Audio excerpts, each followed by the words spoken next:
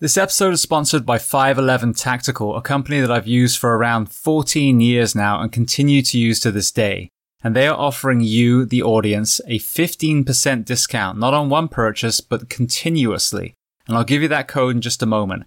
But I want to do a product showcase on their new Atlas sneakers and boots. So I'm a big believer in the fact that footwear can either improve our health or break down our health. And the Atlas sneaker actually has a new foam system that disperses the body weight, whether just the body weight, whether it's a vest and a gun, whether it's EMS bags being carried. And on top of that, they're lightweight, despite having the same protection that's required in the tactical space. So I have a pair of Atlas sneakers myself, and I can attest they're extremely comfortable. On top of footwear, of course, 511 offers a gamut of uniforms and equipment, whether it's plate carriers, backpacks, flashlights, you name it, they have it. All you have to do is go to 511tactical.com and use the code SHIELD15. That's SHIELD 15 at 511tactical.com, and you will save every time you purchase. And to learn more about the company 511 Tactical, you can listen to episode 338 of the Behind the Shield podcast with the CEO, Francisco Morales. Welcome to episode 429 of Behind the Shield podcast. As always, my name's James Geering, and this week it is my absolute honor to welcome on the show Dr. Elle Schwab. Now, Elle entered the world of law enforcement serving a multitude of roles, from detective to CSI, hostage negotiation, and many, many more. She then transitioned into the world of psychology following her own mental health struggles. So as I'm sure you can imagine, this was an incredible conversation. Before we get to the interview, as I say every week, please just take a moment, go to whichever app you listen to this on, hit subscribe, leave feedback. I really do love reading your feedback, and leave a rating. Every 5-star rating elevates this podcast, making it more visible for others to find. And this is a free library of 429 episodes now. So all I ask in return is that you help share these incredible men and women's stories so I can get them to everyone else who needs to hear them. So with that being said, I introduce to you Dr. Elle Schwab. Enjoy.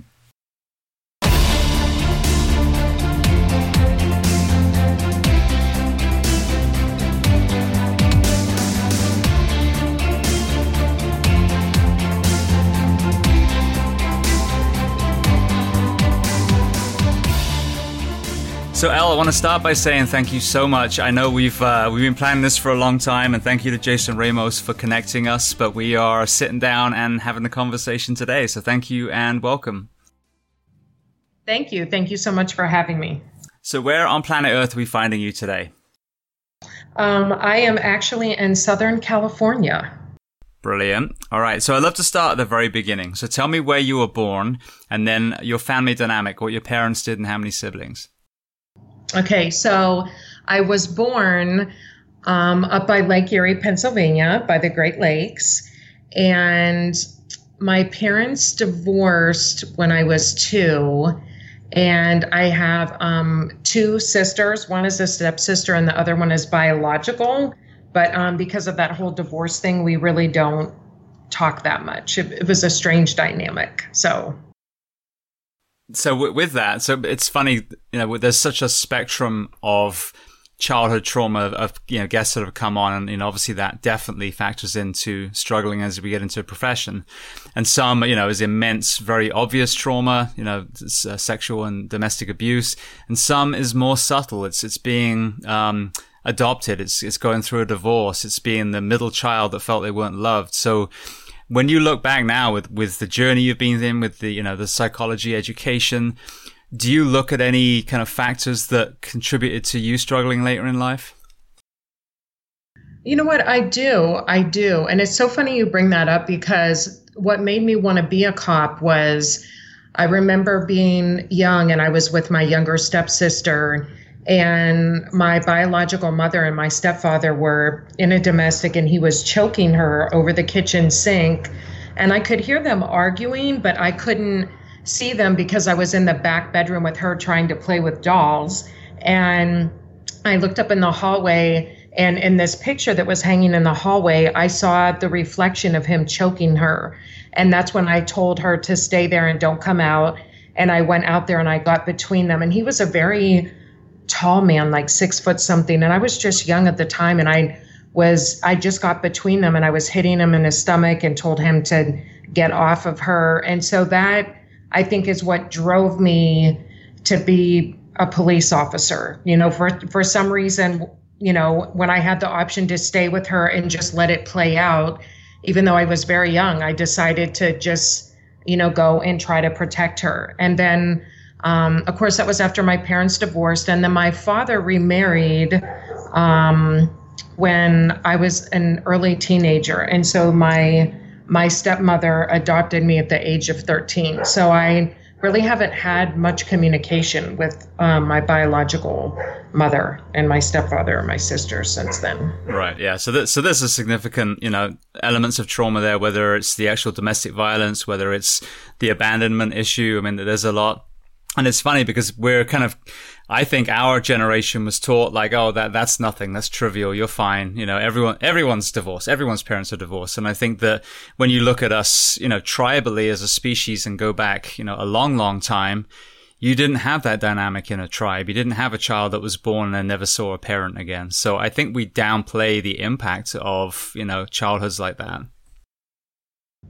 I agree with you. We come from a time when, you spank your kids and, all this kind of stuff. And like you said, it's just, people get divorced and, sometimes people get mad and, these kinds of things happen. But, it really does affect our psychological well-being and our dynamics of how we raise our own children and those types of things. So, yeah, definitely. I think people think, I'm just supposed to suck up and take it, but they don't realize that comes out later in life.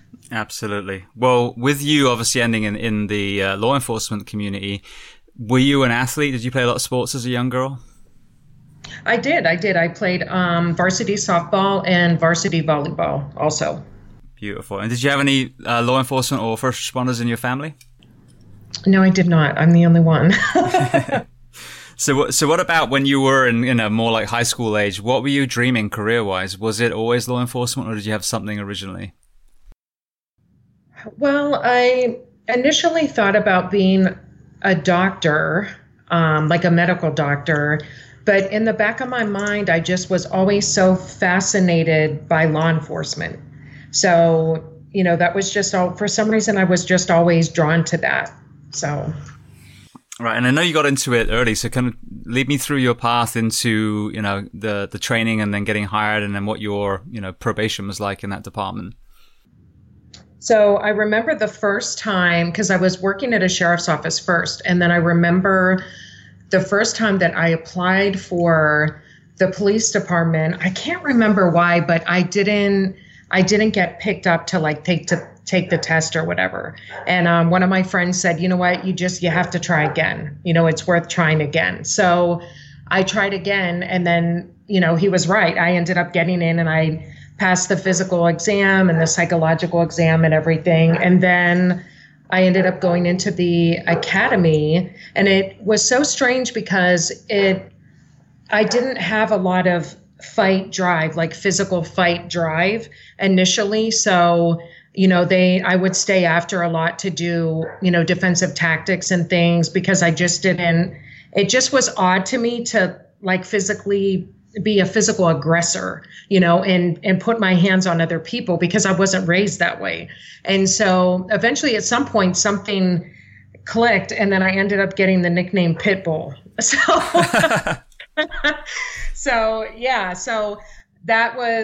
it was great. It was a great time. I learned so much about myself and just the strengths I had.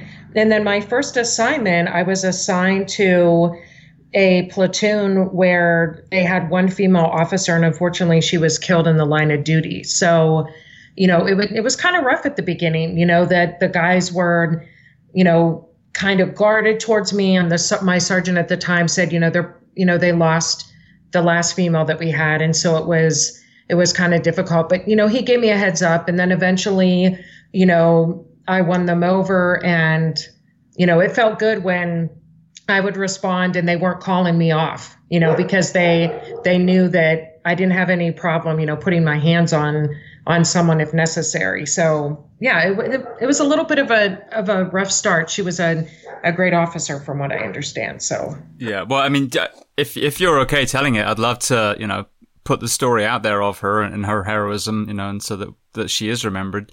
What was her name and how was she killed? Her name was Sheila Herring, and she actually came from the Detroit Police Department. And then she was killed in the line of duty. I believe it was outside a small club in Virginia. And so they responded to a disturbance, and she ended up being shot and killed there. So she did make it in the ambulance to the hospital where she eventually succumbed to her injuries. That's horrific. Well, you mentioned that you got hired, ultimately quite young, and then you made detective. And actually, you know what? I'm going to ask that again because I don't want to skip something. So you ended up, starting a journey through psychology and mental health as you progressed in your career. When you first got hired, was there any discussion on that side? I mean, many of these departments, including my own early in our career, there wasn't. I think there was a different culture then. What about yours specifically? No, you know what? There wasn't too much discussion on that.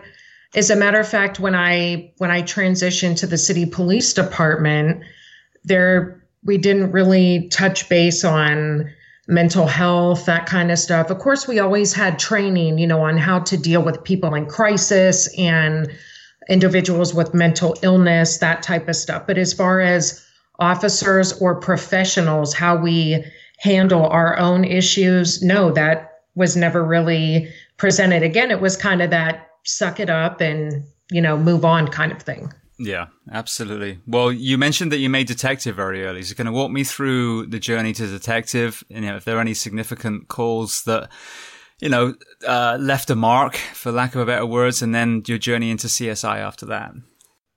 Oh, you know what? There are so many, James. You're so good. So I made detective. It was about 2 years into my career. And my sergeant at the time had said that I knew that he had come from the detective division, and he had mentioned to me that might be a good move for me. Of course, a lot of the guys were like, you need more street experience. Why do you want to go over and, be one of the people in a suit and all this stuff? But I was just very intrigued, about finding answers. So he actually had me do this investigation on a pursuit that I was in, and he made me act as the detective on the case. And so I had been in this pursuit, and he made me go into the next jurisdiction and speak with the people and do my own investigation. And he said, if you do this, then I'll recommend you for detective. And so, of course, it wasn't so much about being recommended. It was like, I cannot fail. I'm not going to fail. I'm a female, and I have to do this, and I have to prove myself. So I ended up doing that, and he recommended me for detective. So I moved over to detective. It was a little over 2 years in my career. And then I worked in general assignment, and which is, you kind of respond to homicide, robbery, home invasion, all those types of things, burglary, all this stuff, so that you can get an exposure to everything and just understand all of the investigation that's completed by the detective division, by investigative services. So I ended up being approached by the sergeant at the time in robbery, and then also a sergeant in CSI. And, everyone encouraged me to go to CSI. So I ended up going there, and it was very interesting. Again, I was the first female to work in CSI. So, there was that drive of, I have to succeed. I have to make sure that I do this right and I do it well, so that, they first understand that women can do the job. And second, just, credibility is everything, right, in our profession. So there were so many different calls, but I do remember the very first call that I had, there was a hit and run involving a little girl. I think she was 5 or 6. And I had to go into the bay where we held the cars, and I had to go up under this car and scrape her burnt flesh from the tailpipe, from the exhaust of where the man ran her over so that we could, tie her to the car and then the car to him. So I thought to myself, wow, this is how I'm starting this. First of all, I hadn't really been under a car very many times in my life, but then to go under there and then have the CSI detective that's training me explain what I need to do and him to be right there supporting me, it still was difficult. It was challenging to know what I was collecting and the reason I was collecting it. Well, that's a group, there's many people that fall through the cracks when we talk about mental health. I think dispatch is definitely one of them. But then you think about, the morticians, the medical examiners, CSI, that's another group that may not be out there, seeing, being the very first responder, but they see the same, horrendous, macabre images that the rest of us do. So, in that field, what was your exposure to trauma in that position specifically? Well, of course, it's not firsthand trauma, right? Where, you're involved in a shooting or domestic or something like that. It's, of course, secondary, but I think it just seems so abnormal when, you're investigating like the death of a child. First of all, it's so difficult because, children are so young and they're so innocent, and we all are given the opportunity to grow older. And so I think for a lot of, firemen, dispatchers, police officers, anyone who works in the first responder field, I think it's very challenging anytime you have to deal with the death of a child or a baby, anything like that. And so it was challenging for me dealing with anything involving, a child, an infant, SIDS deaths, even though, that sometimes happens and, we're made to believe, okay, this sometimes happens to infants. It still was a struggle. I had a partner who his wife was pregnant at the time. And when we went to this call, it was a man in the Marines. He was deployed and his wife had just had a baby. And unfortunately, the baby passed away in the crib from SIDS. So, having to pick up the little boy, the infant, and hold it and check him and that kind of stuff, when he's cold and in rigor. I mean, that was a major trigger to my partner. And he said, I'm sorry, I can't do this right now, and he was very upset. And so I finished doing everything I needed to with the scene. But it's just so different. You're there after the fact, even if it's a homicide or something like that. Yeah, you're there after the fact, but somebody's life is taken. Something traumatic just happened, on top of the fact that you hear the family going through their emotions. So it's very difficult. Yeah, well, I think that's something that I hear more from responders, whether they've, coped well, whether they've been in crisis. It's the same through line. It's not so much the victim. It's the reaction from the family. And one example I've talked about this before. I had, a young man in his late 20s literally just dropped dead while taking his dog to a kennel, and he just had a brain bleed. Nothing we could do. The code went as well as any code I've ever run. But when we were done, the gentleman didn't make it. I'm there writing my report, and the grieving room is literally not even 6 feet away from where I'm typing my report. And as awful as it was to lose the man, it was hearing the pain in the family that really, to me, was the worst part of that call. And I think that's what I hear a lot of responders, talking about, is it's the people left behind and their pain that really resonates with us.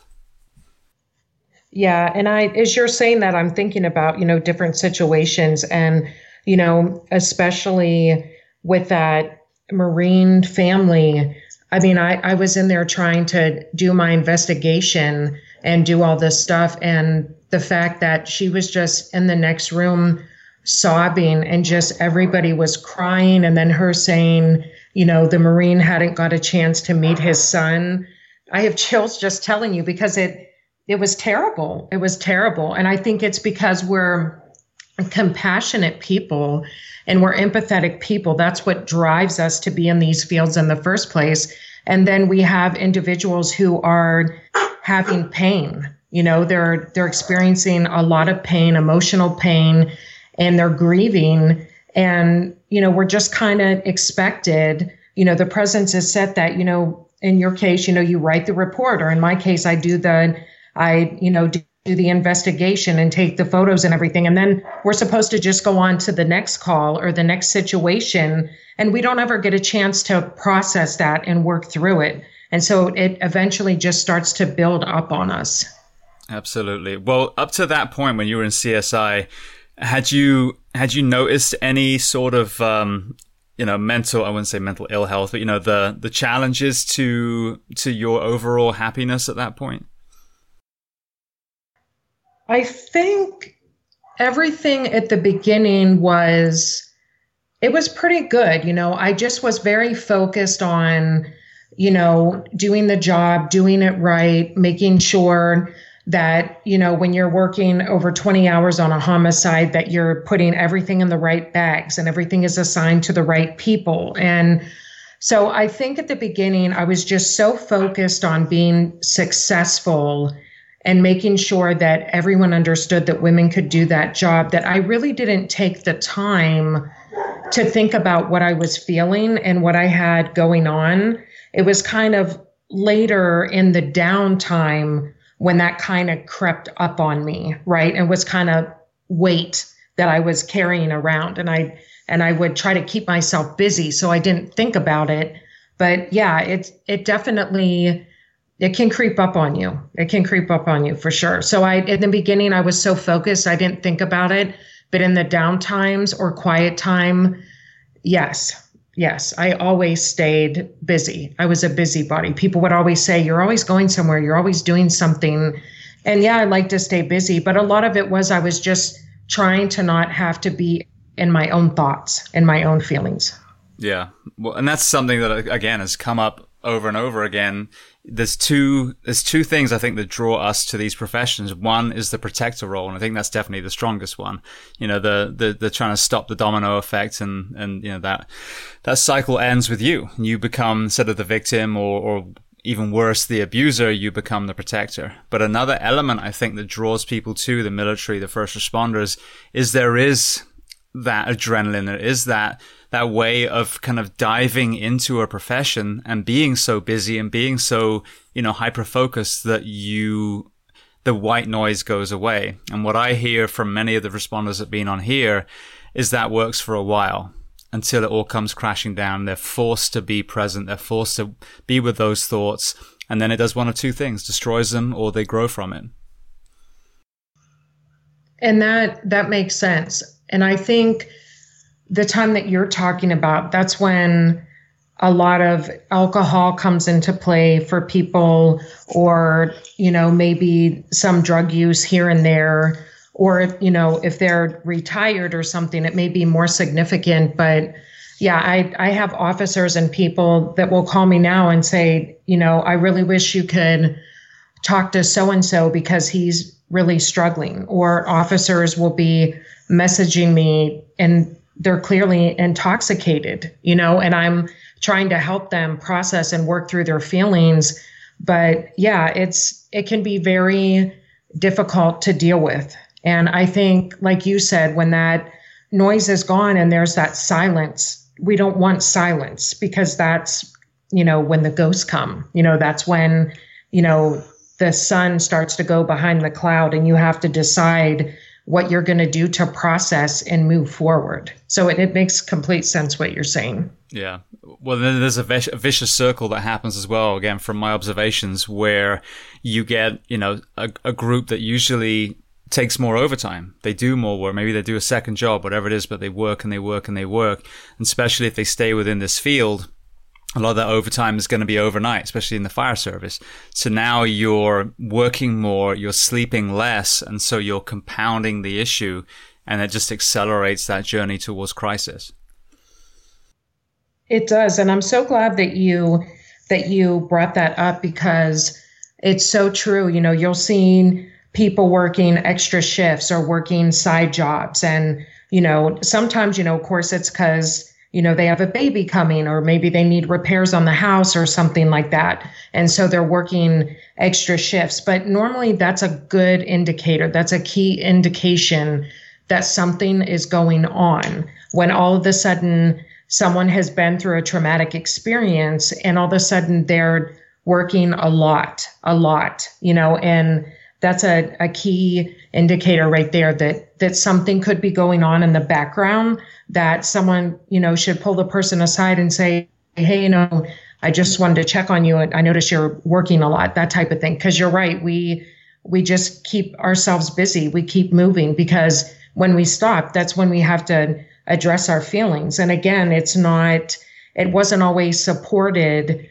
to talk about your feelings and get that kind of stuff out. And so, it's like, well, I just have to keep working. It's, this is stupid. I shouldn't feel this way, and those types of things. And so they just keep moving forward, and they don't ever address truly what's going on. But eventually, as I had explained to Jason one day, you can't push those thoughts and those feelings away forever. They're going to come out. Yeah. There's a Mexican proverb. It says, they tried to bury us. They didn't know we were seeds. And it's such a beautiful, sentence that sums up exactly what we're talking about. Like, yeah, you can push them down, but eventually they're going to grow, and there's nothing you can do about it. Yeah. And I think we have to look at our careers as we start, and, that first traumatic situation that we're in, that seed is planted, right? And it's going to grow. I think every time, in relation to that proverb you're talking about, every time we experience something traumatic, we water that seed, and it's going to eventually grow into something. So, I think we have to look at it like it's not going to go away. It's just a natural human reaction, especially in the field that we're in. And we need to be kind to ourselves, and we need to just figure out a way to maneuver through that and try to bring something positive out of it. Absolutely. Well, with your own personal journey then, so, you were in CSI, kind of walk me through the other kind of roles that you have. And then as a parallel, when did you start feeling different within yourself?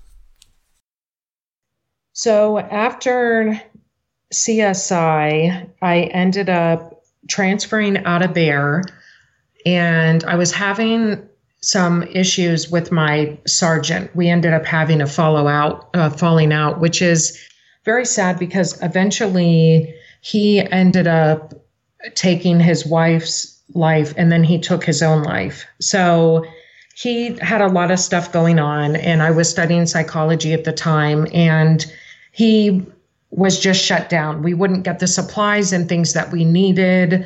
God bless him. And it was just very difficult for us to do our job. And the senior detective had to step in a lot and go and talk to him and say, hey, we need this, we need that, because he would miss a lot of work. And we knew that he was unhealthy and that there was something going on, but he just wasn't sharing anything with us. And so I ended up having a falling out with him.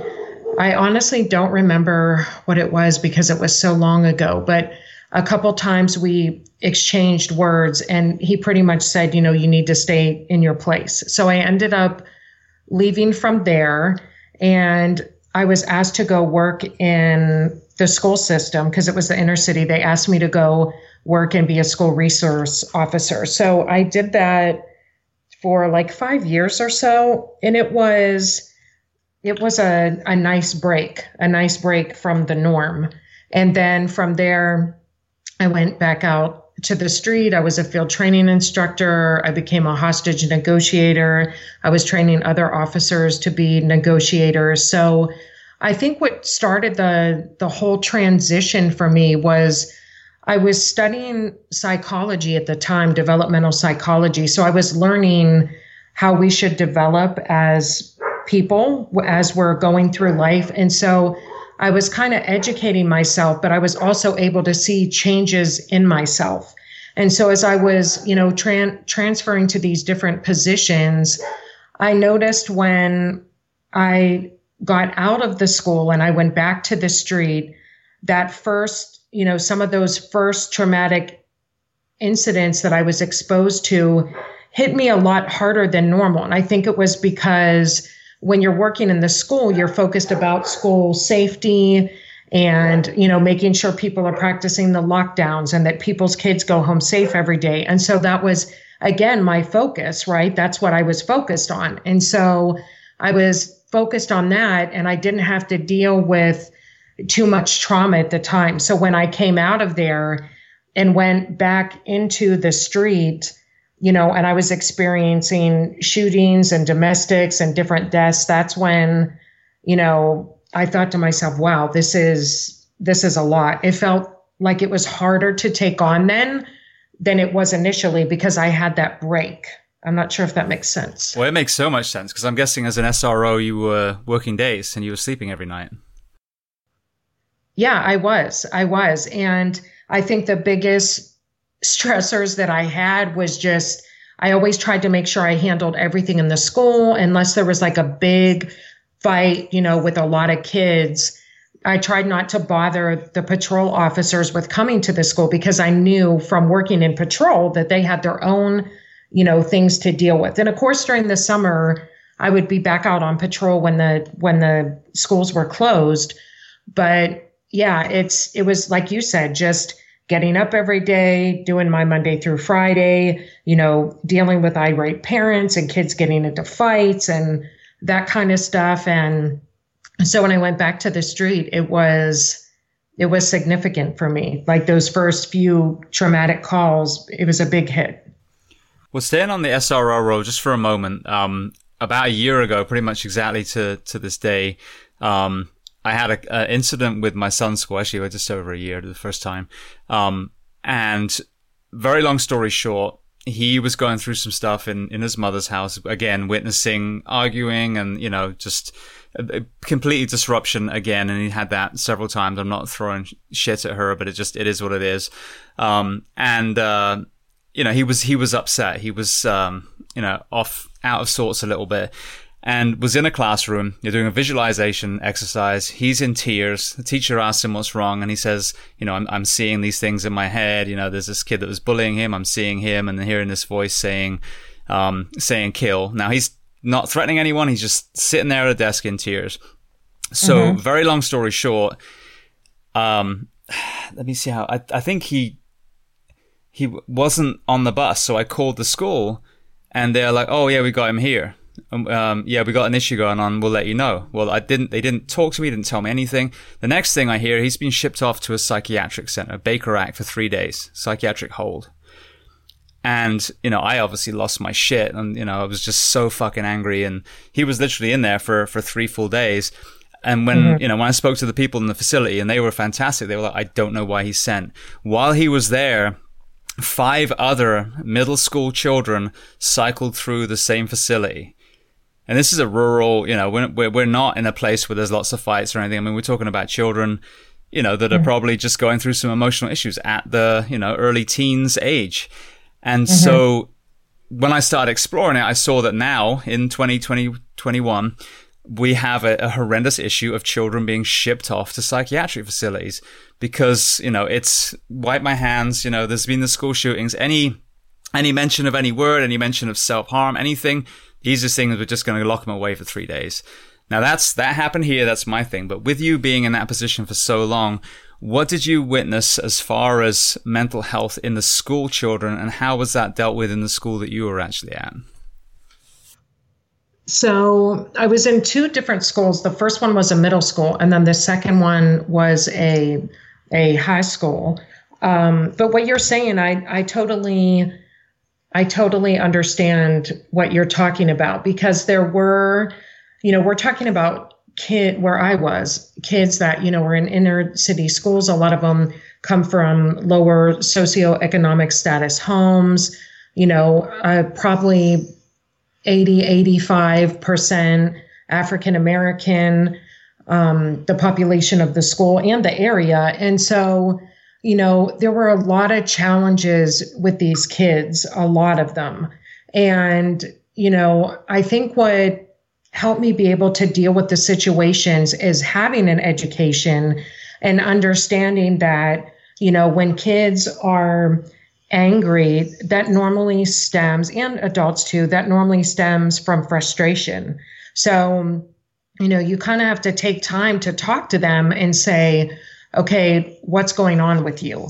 And I can say that probably 90% of the fights that I had to break up, it had to deal with some sort of bullying where, the kids just got tired of their friend being bullied or something like that. And so, it was, and there were a few suicides when I worked at the middle school where students had killed themselves over being bullied. So it's a significant issue.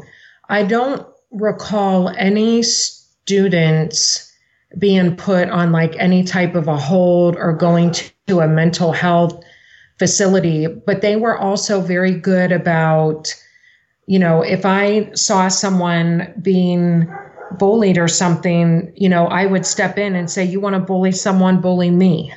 Let's bully each other, so you can see what it feels like. And parents are probably listening to this like, oh my gosh, she's terrible. But, it's, I would tell them, you want to pick a fight with me. I'll take my gun belt off and my badge, and we can fight each other. I especially did that at the high school level, but I didn't see that I can recall any students go off to any type of mental health facility. But if there was a student that had significant issues, I would take them to intake for juveniles and have them talk to the counselor there and the intake officer there and see about some sort of charge to get them before the court to draw attention to the fact there was an issue at home. So, some of these kids would experience, domestic violence in the house between their moms and their boyfriends, and the police wouldn't be called. And the only person that, of course, that's on the parents, it's the parents' fault also. But, the kid, again, is just innocent. They're just trying to live and go to school. And so I would take those kids over to intake, and we would talk to the counselor there and the intake officer there.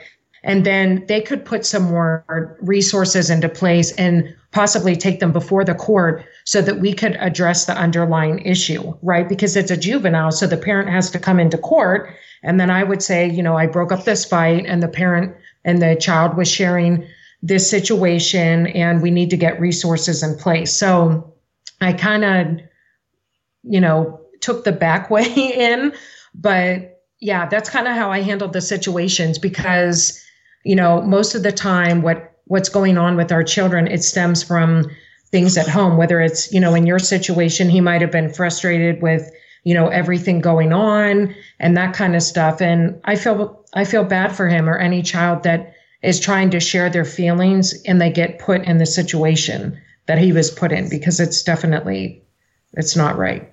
Yeah. Well, and that's what I witnessed. I mean, he ended up being traumatized by the stay. I mean, here he is in tears, being bullied, but obviously having some upheaval in one of the two households.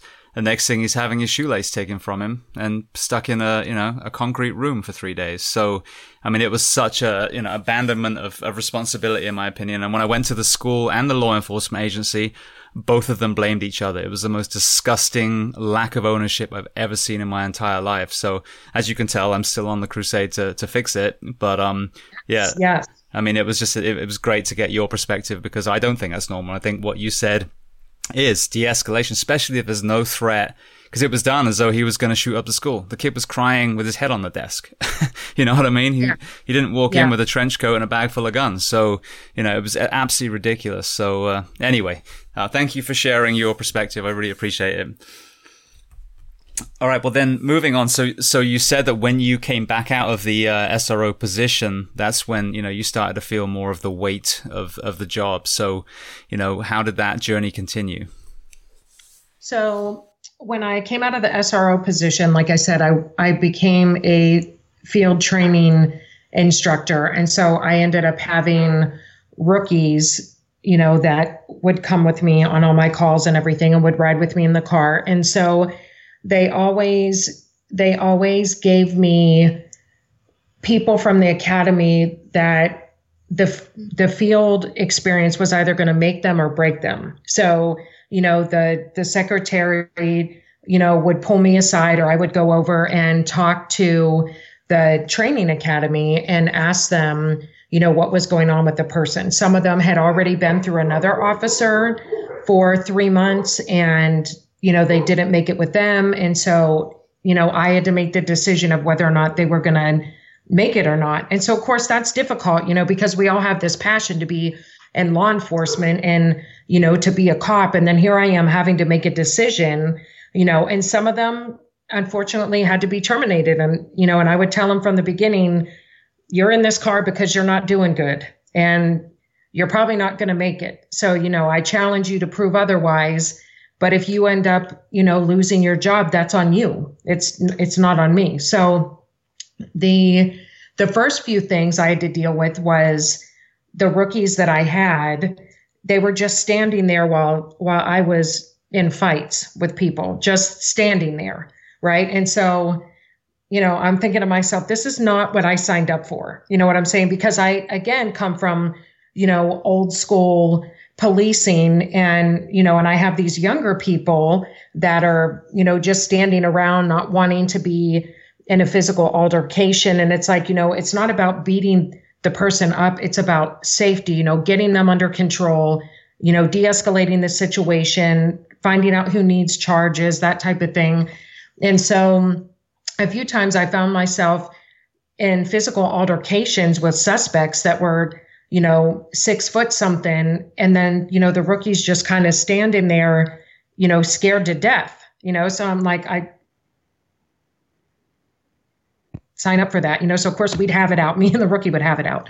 But then there were other situations where, someone would be, one of the situations that I remember, and I know you have seen this. I know so many people have seen this. And when I share this with my patients that have served overseas, they are just so elated that I have seen this. But there was one situation where a guy, had been with these military people. They were all at a bar and they went back to their house to have some drinks. And 2 of the guys ended up in an argument in the kitchen. And so they didn't really know each other because they had met each other at this bar. And I guess the military guy said, hey, why don't you come back to our house? We're going to have some drinks and continue the party there.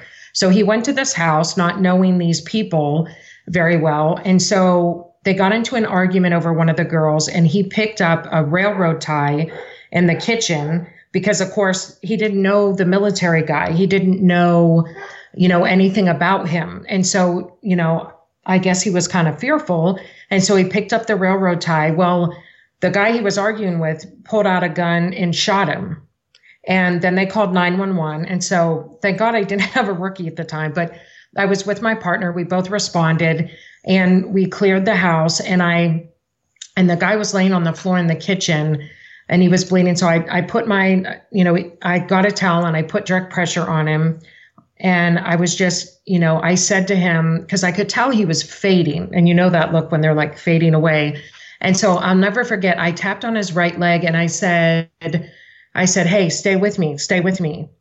Help is on the way. The medics are coming. Stay with me. And he turned and looked at me and there was no color in his eyes. It's like it looks like a mirror back there.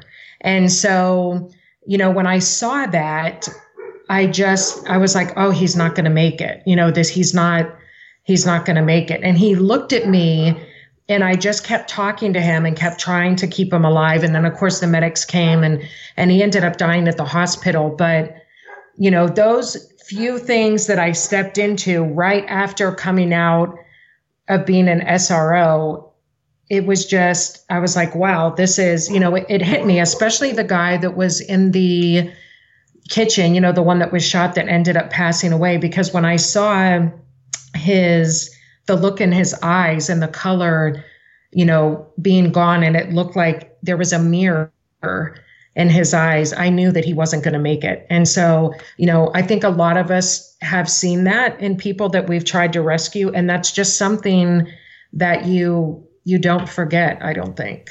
No. Well, I talk about this a lot. The inability to save, I think, is so crippling because, we're raised, especially in the fire EMS side. Well, if you do X, Y, and Z, you're going to save the person. But the reality is you do X, Y, and Z textbook, and they still die. And I've talked about this a lot. When it came to cardiac arrests, I never brought a single person back. I'm an anomaly. Most medics have, but I just didn't. I had the brain bleeds, the GI bleeds, all the AAAs, all the things that you just don't come back from. And that was what I was dealt with. And it's a weight. You have that feeling of guilt and that feeling of just helplessness. Like, why when I did everything right did this not work? Why did they still die? And I think that's something that really does weigh on a lot of people, because when you train, you take your job seriously, you do everything right, and people still die, then it's very hard to make sense of it.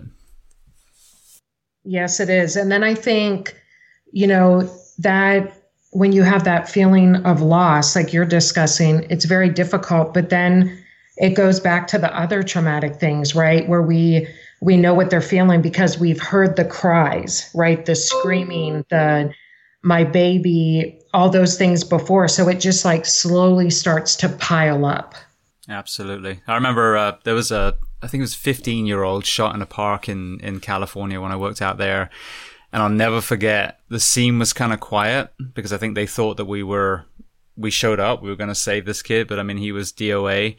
And I'll never forget when I pulled the yellow blanket over, there was just this whole chorus of shrieking and screaming began.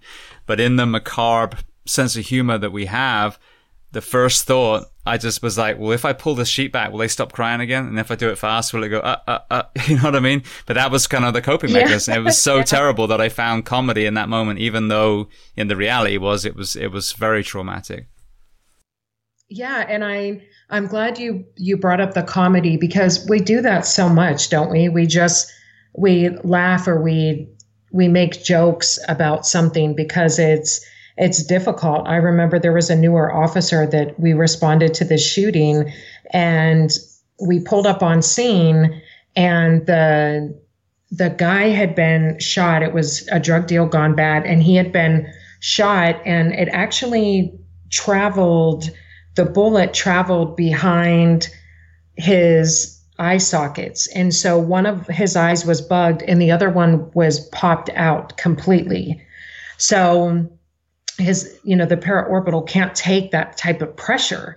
And so he walked over, I walked over, the guy was still alive, and I didn't know if he could hear me or not, but of course you don't know that. So you want to show, that compassion and that empathy, right? So I'm like, help is on the way, just try to stay calm, because he kept trying to reach his mind was intact enough, James, that he kept trying to reach up to the eye that was popped out. And so the young officer said, "Oh my God, I can't." And he was just standing there. And I said, "Well, go deal with crowd control." And so of course later, the next night in roll call, I was making fun of him and we were laughing, and some of the newer officers thought that we were terrible.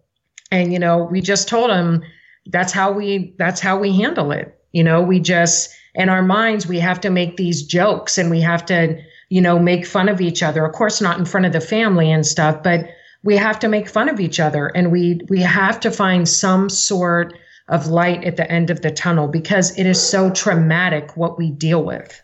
Absolutely. In California, that department, they had what we call the board of shame. And if you screwed up, if you had a moment like that, whatever it was, you would come back and that board would be filled with some of the most genius comedic pictures and drawings, your face photoshopped onto whatever.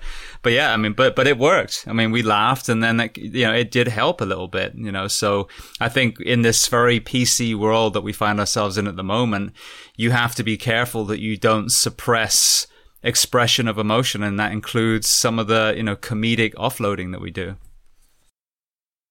Yeah, and I understand to some people they may not understand, and it can be difficult, but that I think is what has saved a lot of our lives is the fact that we have to be able to understand each other and find some sort of humor, because in the darkest hour, when we find ourselves alone, there were times where that's what made me laugh, right? That's what broke that dark moment when I thought I can't get out of this. That's what broke it for me, was thinking about that comic relief that was tied to those particular incidents, I think. Absolutely. Well, you mentioned before about, taking the rookies on their kind of second chance tour. That's something that I've talked about a lot in the fire service. Like absolutely the common denominator to forging great firefighters and medics has been in the departments where they set the bar high and there's an attrition rate. If you don't reach that bar, you don't reach the bar. If they end up with one person, then so be it. And usually in that particular department, the attrition was usually about 25%, which is a huge amount of new hires. But they ended up having great firefighters, great engineers, great captains, great chiefs. It just followed all the way up. Conversely, I've worked in a place where there was no bar and it's an absolute shit show, for lack of a better word. So I've seen that, observational study from, both sides of the US. And I think that's something that I see applies to law enforcement. I'm an absolute, believer that most of our men and women in blue do an incredible job, but what hurts them, and I was actually talking to a gentleman yesterday who is in the branding world, brands for some of the top companies in the world, and I asked him, what are fire and police doing wrong? And one of the issues he said, is basically because we keep putting these worst case scenarios out there, and they're the ones that are on TV. And I think there's some gray areas in law enforcement where people are calling, they did this person, they were innocent, and that's bullshit. No, they weren't. They were, coming at the officer with a knife. They were doing whatever it was that warranted the officer protecting themselves. But then we see these horrendous videos of 3 completely deconditioned officers, like some comedic WWE fight. And then the suspect ends up getting shot because they have zero fitness and zero DTAC skills. So with your philosophy, and obviously you ended up rising all the way to the top of the ranks, what do you think the standards should be in law enforcement for fitness, for DTAC, and also just, hiring standards in general? Because you mentioned about if they didn't make it, you cut it. What's your philosophy on that bar? Where should it be in law enforcement? Well, I think, it's so funny that you asked me this, because somebody asked me the other day, how is that guy a cop when he's so overweight? And so, I think, there comes a time, of course, as you know, where, in the older days, people were grandfathered, right? And so, I remember before I, promoted and moved out of state, the older officers that were close to retirement, they would always go and take reports. If it was a report, they would take it. And so that was just kind of the way it was understood. You know what I'm saying? If it's just a report for a burglary, those older guys are going to go and take it because they've done their time. But I don't ever recall any of those older guys being so out of fit that if I called for backup, they couldn't come, fight for our survival. So I think it's so important. You have to have the bar high enough that those ethics and morals are established and fulfilled. And you have to make sure that, because we're working in a field where, physical agility, being able to chase suspects or run over to someone in need, those types of things, that has to be taken into consideration, because without those things, we cannot effectively do our jobs, and we can't effectively be there for one another. So, I understand that people get older and they get, close to retirement and they're still out on the street, that kind of thing, but they still need to be able to react and do what needs to be done, because, if he's, 6 weeks from retirement and I need backup, I expect him to come and pull his weight, right? And I think we all feel that way, and I remember there were times where people wouldn't call for backup if it was only one, a certain person available. They would rather be in the fight by themselves than to have that person there. Because as you said before, there are just some people that are a shit show, and it's just difficult.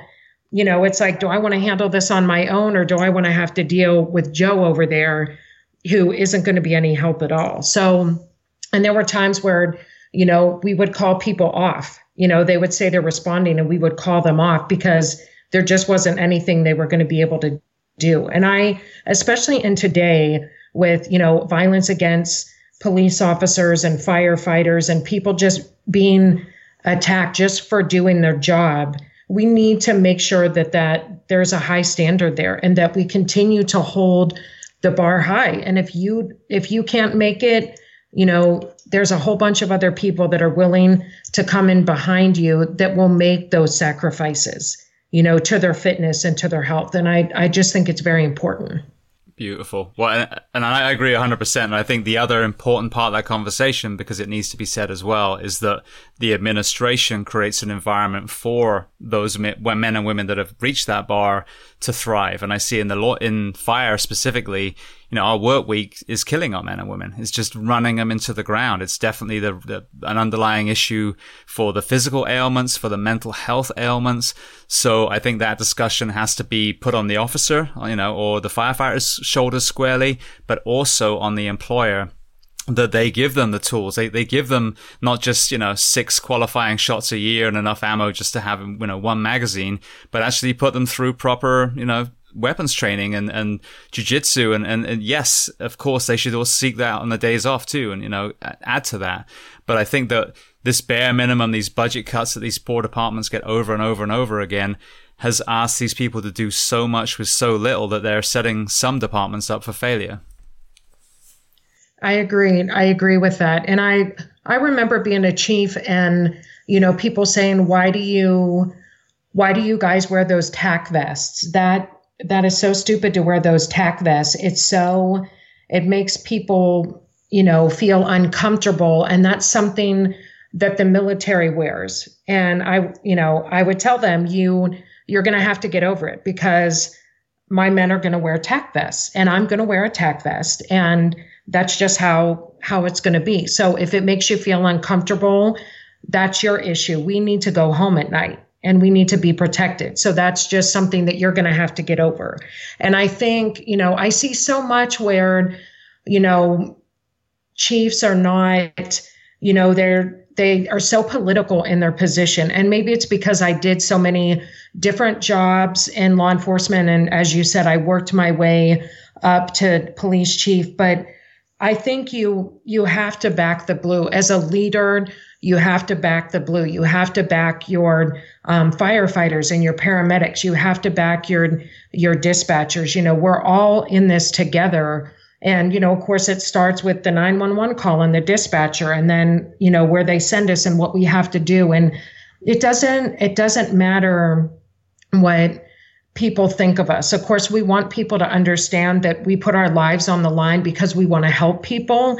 But in the end, the leaders shouldn't pay attention to what other people are saying, because our job as leaders is to protect our team and to be their representative, to be their voice. And so I think so many suicides and stuff are happening now because nobody has that voice, right? No one has. Even myself now as a leader, I make it a point to stand by my staff. I tell them, as long as you do what you're supposed to and you don't do something illegal or something that's going to hurt somebody, then I'm going to stand by you. And I was like that as an officer. I was like that, as a chief, and I'm like that now. I think that we can't keep taking money from police departments, fire departments, anyone. We can't keep taking money, because eventually it's going to be, we're responding to save you or to help you,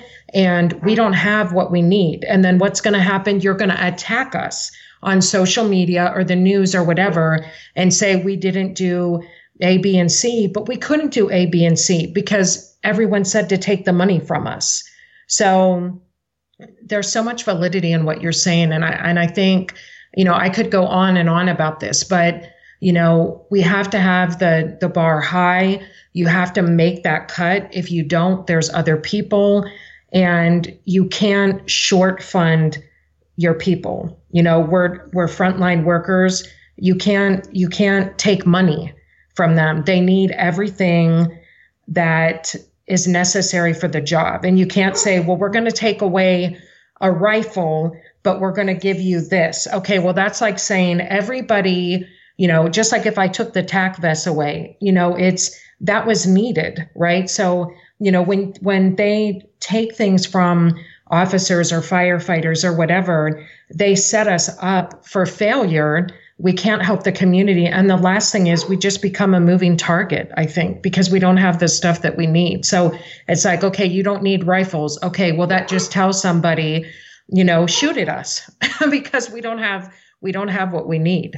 Yeah. Well, I just spoke to a friend of mine that was on scene for those 2 FBI agents that were killed down in South Florida, and that's a perfect example. They had tactical gear, and it's still, 2 of them lost lives, 2 are fighting for their lives. I think one was, not too badly wounded, but yeah, a single person in a house, and they were serving a warrant on a, pedophile.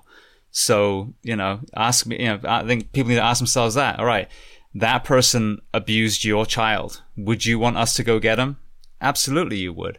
So would you not want them to be equipped and trained to do that? Absolutely you would, So yeah, it's a completely bogus statement. But I think where we get rid of a lot of the mistakes is we set the bar high and we create an environment that's training focused and keeps that bar held high, annual fitness standards, so that our men and women in uniform are able to perform at the highest level and are held accountable to the highest level too.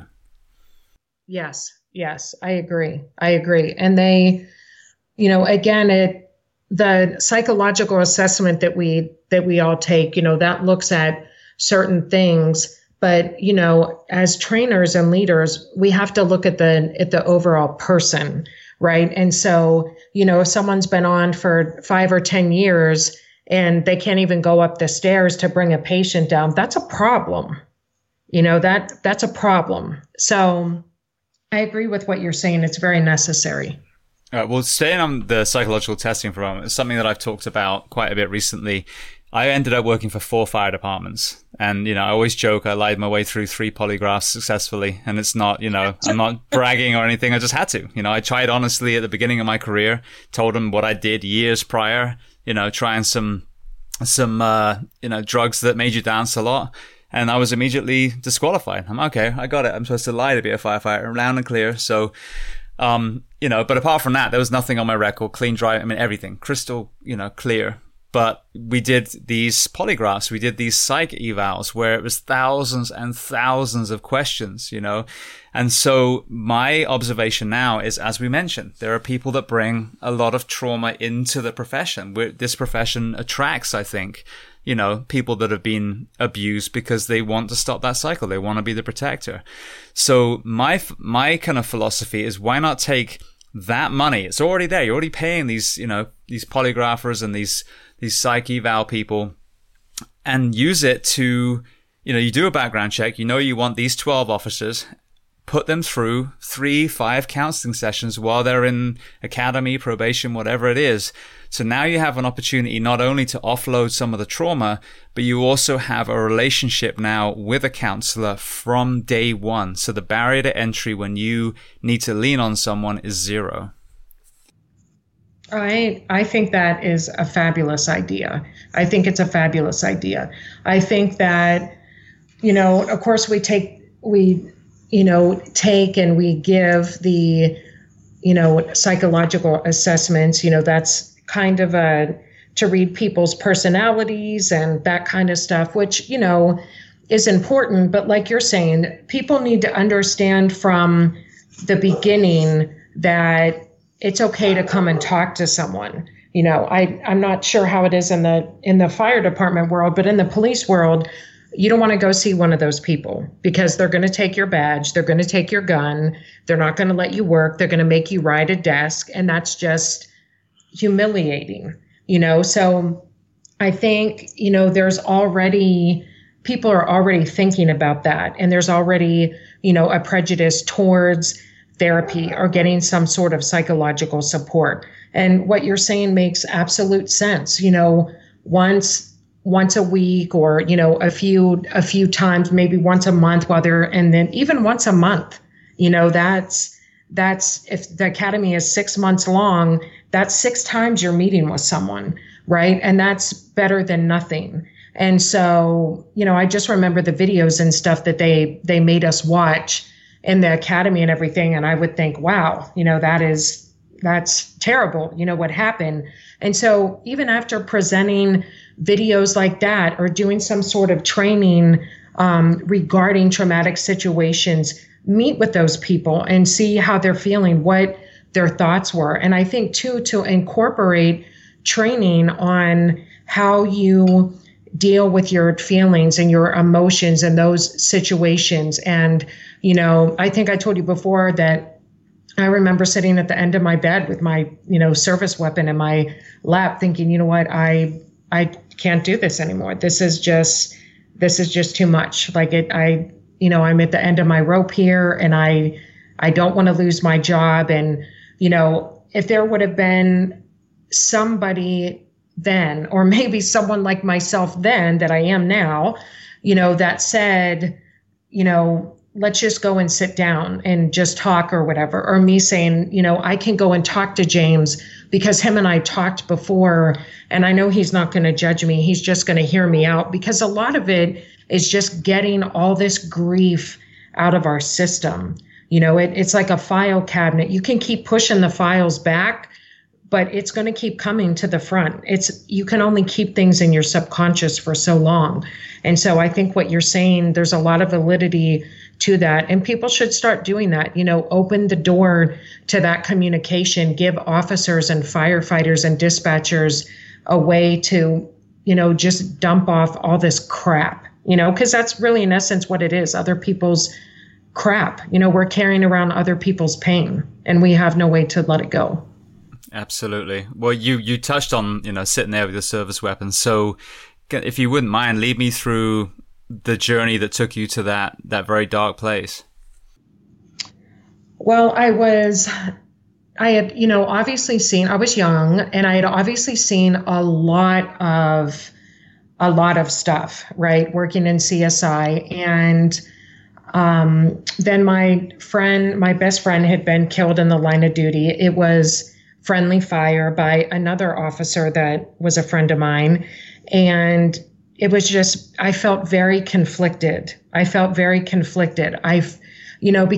people talk. That's one thing about, the law enforcement and the fire department world, there's a lot of gossip, how it is, and a lot of talk. And that happens because people just are drowning in a lot of, trauma and misery of their own. And so there was so much talk about, because my friend was African American and the officer that killed him was Caucasian. So there was so much talk about, how could he not know him? He had to know him, and then people say, no, he killed him because he was Black and he's white and this and that. And I was just so conflicted, because I lost somebody that we talked on the phone all the time, and we were very close and we shared a lot with each other, opposed to, my other friend who, we were close and shared and had spent time and stuff together.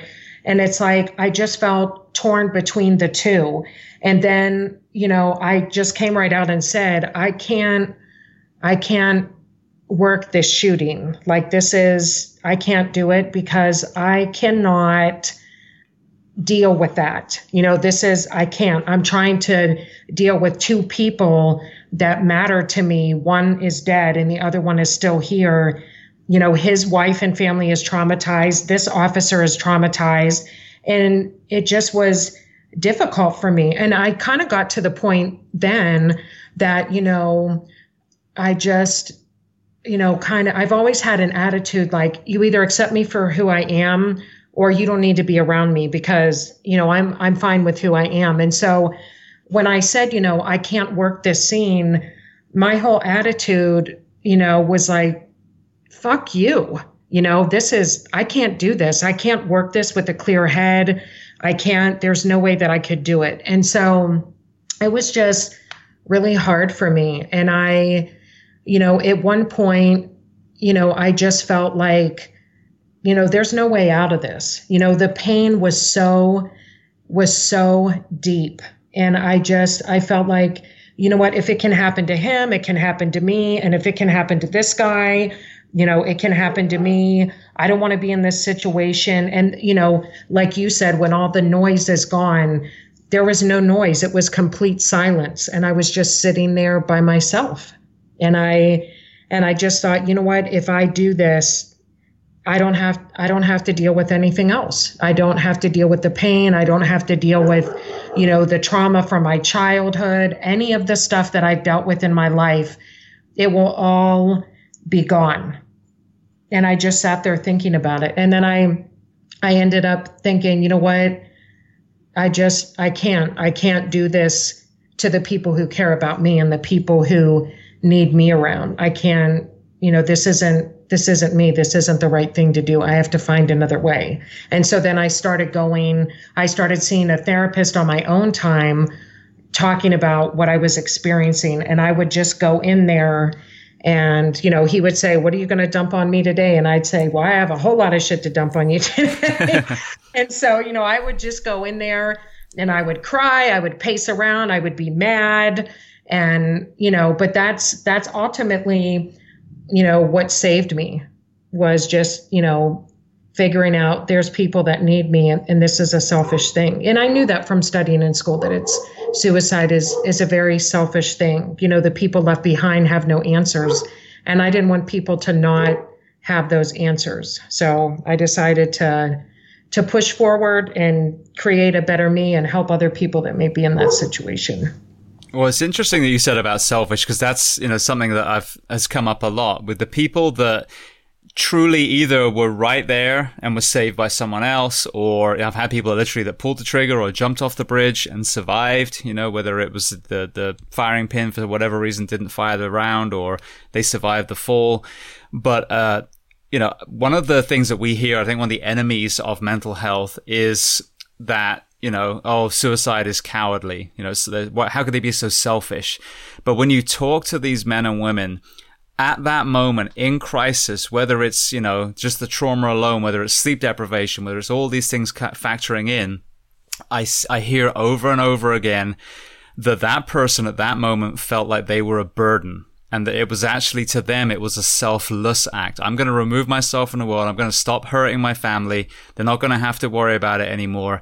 And it's so sad because obviously to the sound mind, that's completely opposite from common sense. But the brain was so miswired by that point in that crisis moment that they weren't being selfish. They were in their mind being selfless.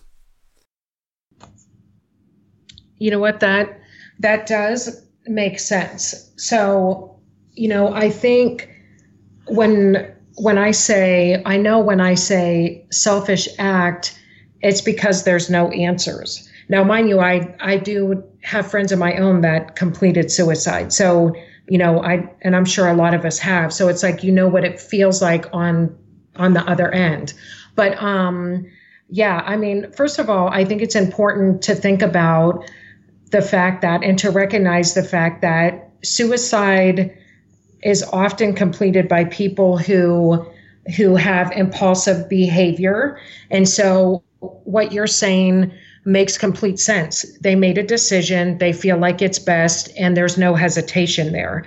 So I think it's so difficult for people who have lost someone to suicide to kind of wrap their brain around that, right? Because we all think, well, I could have done something different. Something could have been, was there something that I missed? How could I have been there for them?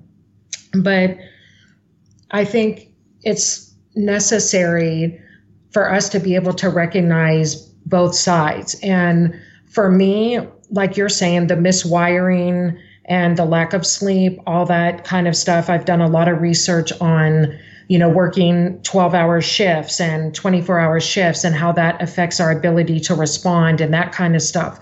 So I can totally relate and understand people just being completely checked out, like they're at the end of their rope, right? And I felt like I was at the end of my rope, but I guess I wasn't at the very tip of it, right? Because I had some time to think about what it was I was doing.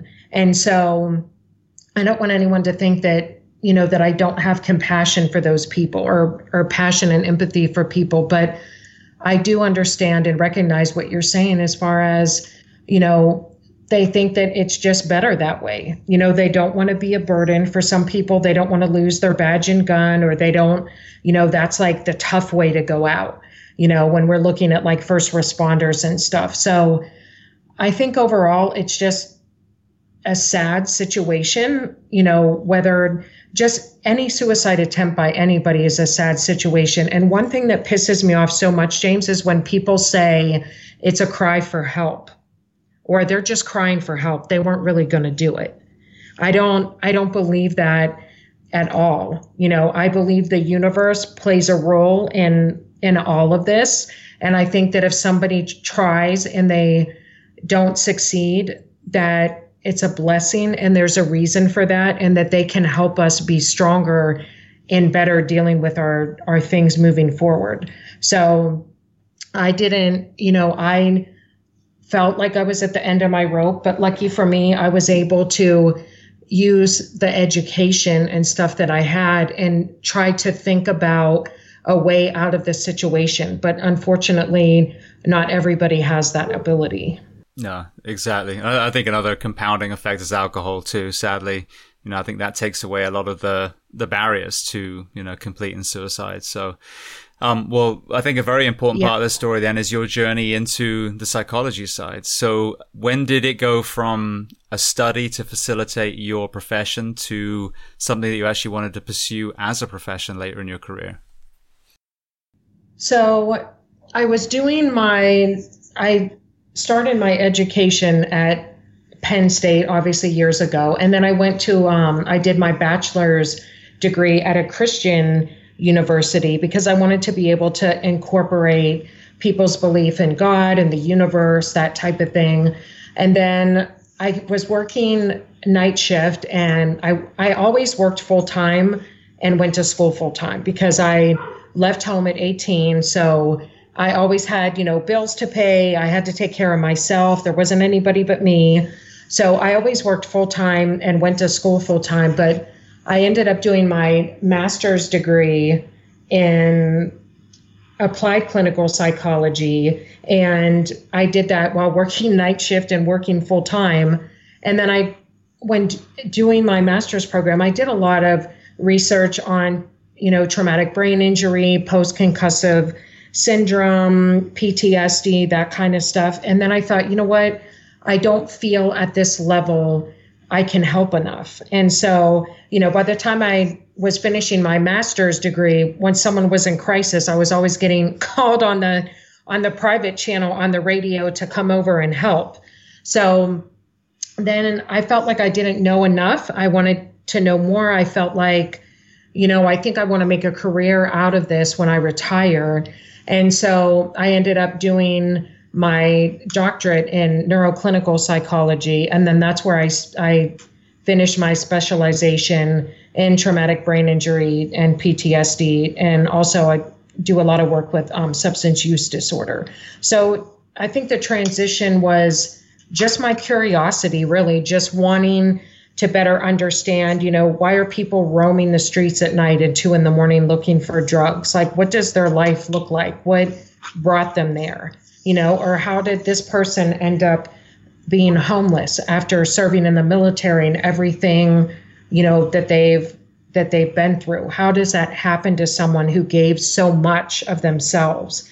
So I think it was just curiosity, and I just wanted to be the best that I could be and just help people the best that I could. And even to this day, I'm continuing to, advocate for patients. Right now I'm working on writing a business plan for neurofeedback to help with PTSD and better plans for trauma-informed care, because we need that. You could just go through one traumatic incident in your life and it can change your life and your perspective on everything for the rest of your life. So I think it was just curiosity, and just wanting to be better and help people better than what I could at, just my undergrad level. Beautiful. Well, you're such a good person for me to ask the next question. So there's a couple of things that have just hit me over and over and over again, how you could revolutionize the health, reduce the crime. One is more health-based, it's the sleep deprivation side. So, understanding that in shift workers, understanding that in general, the quality of sleep and what that does for overall health. But the other one that I talk about a lot is drug prohibition. Very long story short, my mother moved to Portugal about 20 years ago. And when I started this podcast up, she said, "Hey, James, did you know that we decriminalized addiction over here?" And I had no idea. I mean, like a lot of good ideas, you never hear of them on the mainstream media.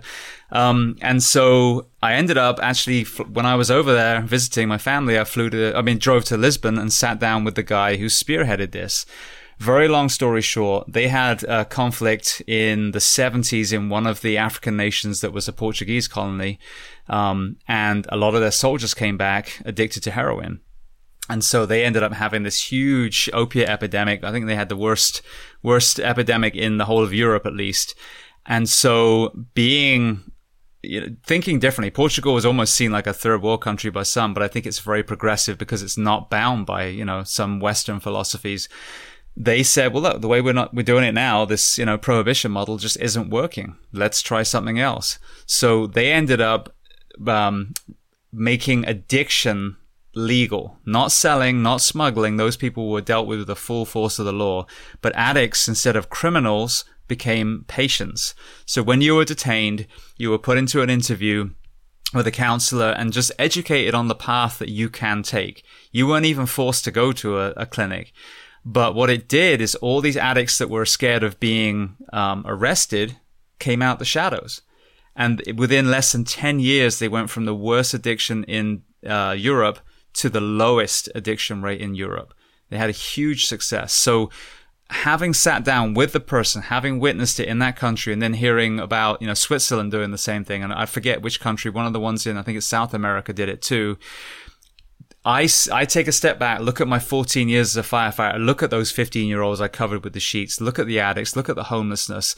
And to me, if we reframe addiction and put it in where it should be, which is mental ill health, it completely changes it. So then when you look at prohibition of drugs, that to me is creating such a cycle of violence. And what we talked about earlier about, the tac vests and the dangers that we have on the streets, you remove the prohibition of drugs, you cut the head off the snake of illicit drug sales. It's nothing but a win for the addict, win for the police officer, win for, the potential drug dealer that now doesn't have that opportunity to go to that level of crime and is probably more likely to find a legal job. So that's obviously a loaded, James's opinion. With you now, with a whole career in law enforcement, with being in the addiction side from the mental health perspective, what is your view on the prohibition of drugs and, how can we improve?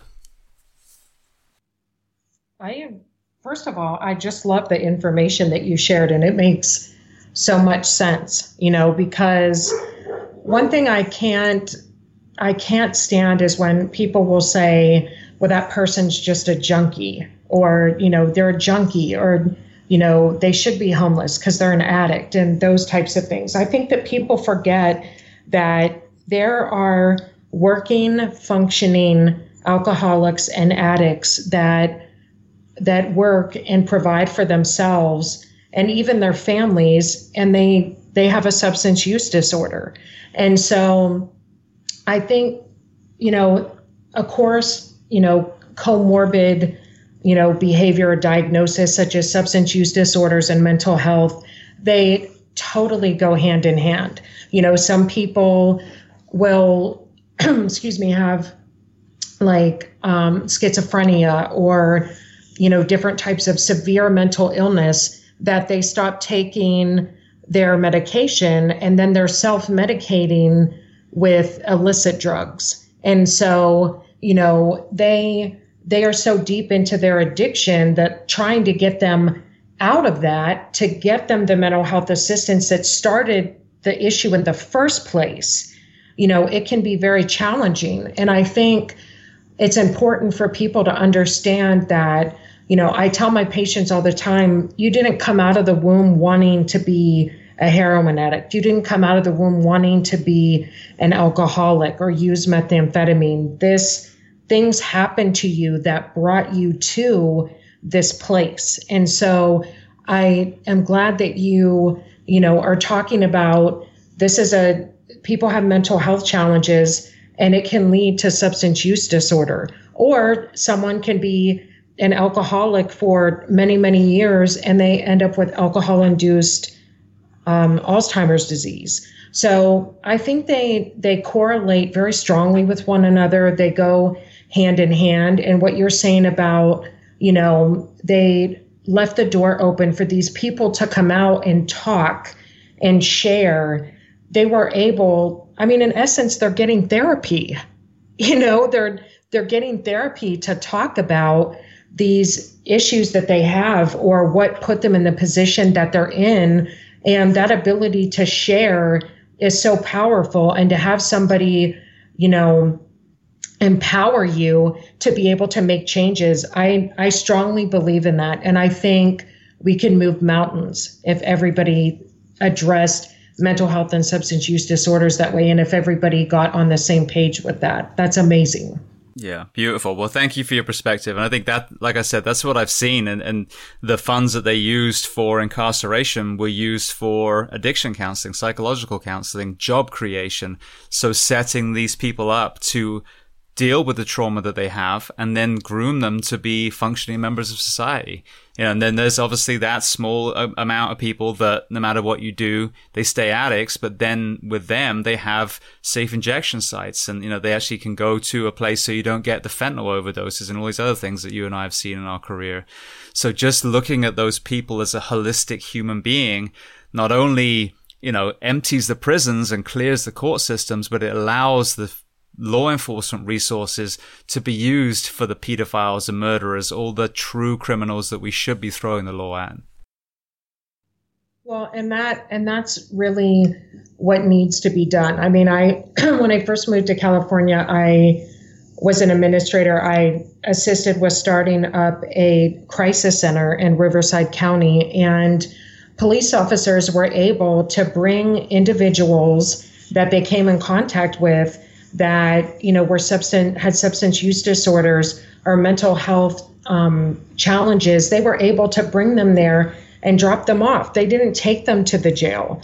They didn't, for petty crimes and things that, we had a relationship with the police department. They would just bring them over and drop them off to us, and we would let them get a shower, and they were able to clean their clothes and get food. And then we found other placement for them to get them off the street. So that's the type of things that need to be in place for us to help these individuals. And I think, a lot of times as police officers, sometimes we see individuals in those types of situations. And, I'm sure you've seen it yourself with people with substance use disorders or mental health disorders. They are very strong when they are aggressive. So, oh, yes. Yeah, we call it that, mental health strength, but they are very strong when they are aggressive. And I think us dealing with those situations, if people are educated and they're more able to talk those people down, or speak to them and deal with their crises so that it doesn't escalate to that, then it will be a lot easier for police officers and firefighters, different people, to handle those situations. And then instead of taking them to jail, take them to another place or provide them resources or, a safe haven where they can go to get back on their feet. I think we need to remember that they're human beings and they didn't ask to have the challenges that they have. Absolutely. No, I couldn't agree more. I use the metaphor of a kindergarten or a pre-K. All the kids running around playing. They're not thinking of one day I want to live under a bridge. They're just, children. And as we mentioned, so many of these children have things put upon them. They didn't choose to get sexually abused or witness domestic violence. Or in one case, I have a guy in Sierra Leone whose parents were murdered and forced to be a boy soldier. There's trauma that's thrust upon these children, and that it's not their fault. So as they grow up, some do well, some overcome their trauma, some just become those beacons, but some aren't. And the rest of us need to lift those people up because, as you said, they did not choose to, this one chance, this one life we get, they didn't choose to have the shittiest version of it. If you're enjoying a good life, you owe it to everyone else to help raise them up so they can enjoy the same kind of life that you are. Yeah, I agree with you 100%. Unfortunately, not everybody looks at it that way. And if more people would just educate themselves to understand, like you said, that people don't ask to be sexually abused or physically abused or, be a victim of any type of violence. I think if people would, open their hearts and their minds to, that could be any of us. We all have been through things in our life. We all have seen things and had challenges. So, obviously we had people to go to that could point us in the right direction and support us. But, if you're a homeless man who, like you said, has been living under a bridge because you were in a car accident and lost your wife and your 3 children, why does he not deserve compassion too and a chance? 100%. Yes, he deserves the same chance as the rest of us. We all deserve to have a good life. Just because we have a challenge with, mental health or substance use disorder or PTSD or something, that doesn't give us the right to judge them and treat them poorly. And I think one thing that really pisses me off is when, people have served our country, and they have deployed and been overseas and they come back and just fell apart. People saying, well, he could have got help from the VA. He could have done this. He could have done that. No, he's just like everyone else where, he's told he can't share his experiences and he's having a hard time. So at what point do you as a fellow soldier or Marine step up and say, hey, how can I help you? How hard is it to step up and help the person versus saying they didn't have to be that way. They chose to be that way. No, their pain is so significant, that just functioning every day is difficult. Exactly. Well, one thing, and I'm not bashing the VA, but one thing that many of the members of the military have told me is their experience at the VA was just being given prescription meds. And the irony of drug prohibition is that I've had multiple Navy SEALs, it just happens to be the SEALs in these conversations, that had to leave the US and go to a different country to have psilocybin related therapy that was hugely successful. So these men and women, that the most elite operators that we have that fought for this country and, watched their friends die for this country, have to go to a different country to get the treatment to deal with the cost of their service, which is just insanity as well.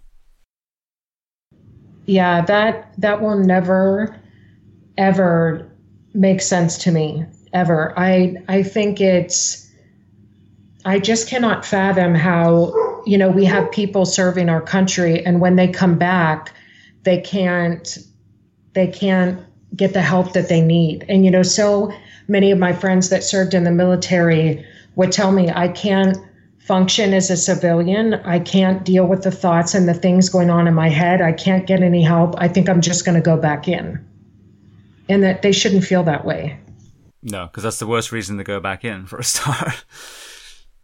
Yes, it totally is. It totally is. But, unfortunately, that's how a lot of people feel. And that's how it is for, us as police officers and firefighters. Like you said, we just stay busy. We stay busy and we keep going until we can't go anymore.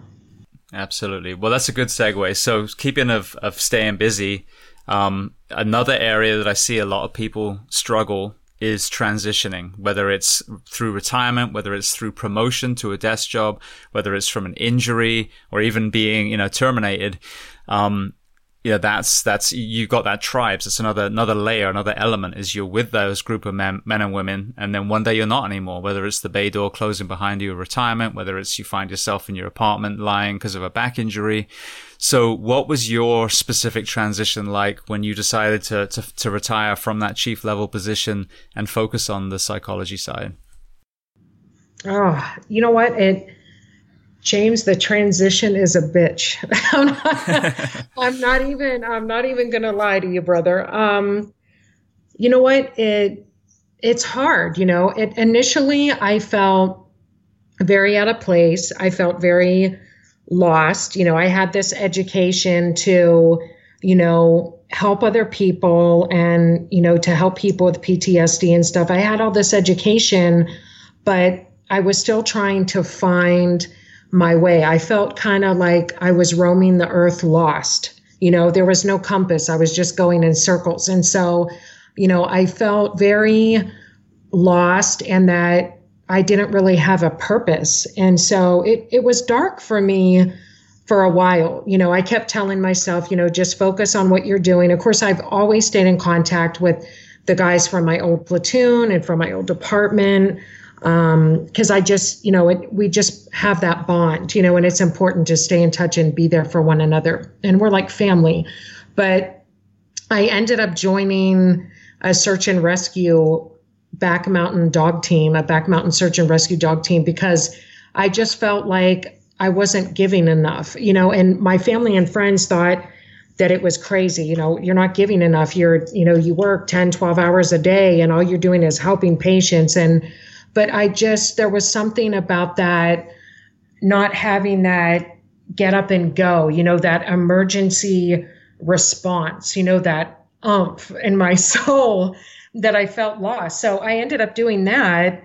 And that really has fulfilled me. I train, every week with my dog. I get to travel all over the state and for a good purpose, whether it's, we do cadaver and also live find, missing people. So that's what really brought me peace and what made me feel like, what, I can make it through the rest of my life now, because I got on law enforcement at a young age. So, when it was time to get out, I was still young, so I think if I could give any advice, I would say, hang in there. And, if you're coming from some sort of profession, like firefighting, police work, paramedic, anything like that, you're going to need something exciting to fill that drive because that light doesn't burn out.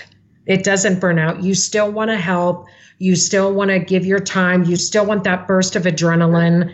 So, after you get settled in to wherever you are, you need to find something to fuel that fire, because if not, the light it's just going to be, a little bit of glimmer in there, but it's never going to go out. And I think as far as people that, go to like a desk job or something like that, or like you said, injured or, has hurt their back or whatever, find something else that you enjoy. Sometimes we promote and we're like, this is great. I'm about to be promoted. But we forget that when we promote, to corporal, sergeant, whatever, that there's a transition with that, right? So, and we're excited. Yeah, we got promoted and we're making this transition.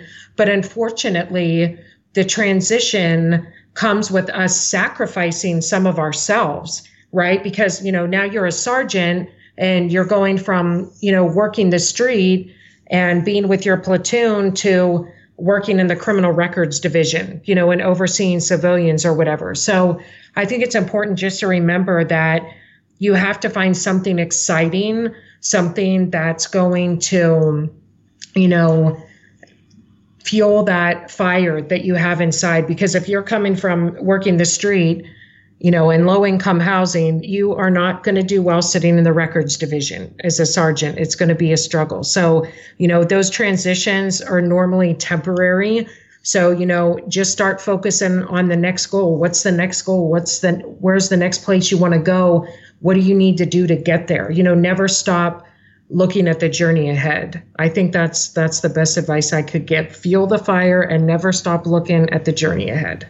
I love it. That's some great advice. Thank you so much. And I think that's something that, because I struggled with it a bit when I transitioned out, but I had a realization that the core of what we do is to help. So if you can find another way of helping, it may not be wearing a uniform anymore, but that core, journey, that core through line is the same. I think that's an element. Of course, adrenaline, there's no question.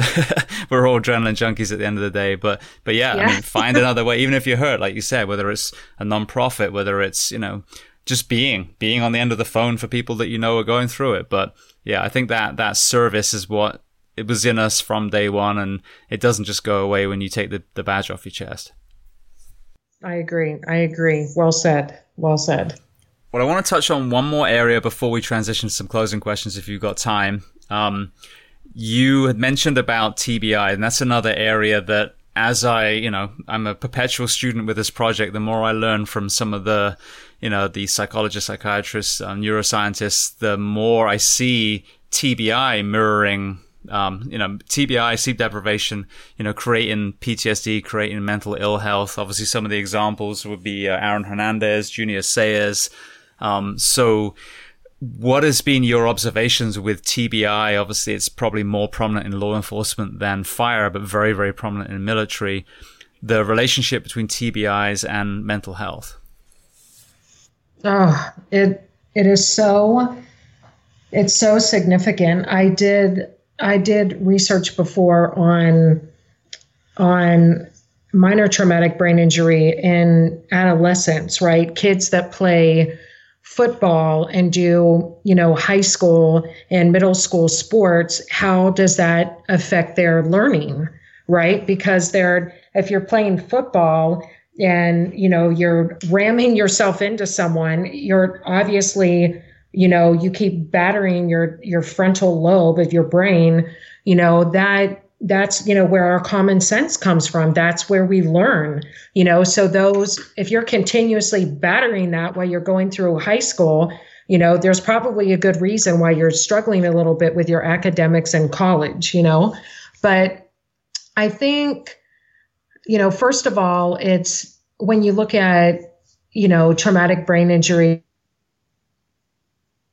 get that, a lot of times that obviously coincides, it goes with PTSD, because if you are in a situation to have a traumatic brain injury or a mild concussion, you most likely witnessed something or have been involved in something that is going to affect you psychologically, right? Because that's a tremendous amount of force. So a lot of times, as you said, we see that in the military, whether it's with an accident or some sort of IED or, an explosion, something like that. So they go hand in hand. But I think what people don't understand is that when you have a traumatic brain injury, that, if it doesn't, or even a concussion, if it doesn't heal correctly over time, or if it's drawn out for a significant amount of time, then you end up with post-concussive syndrome, which is more significant symptoms of PTSD.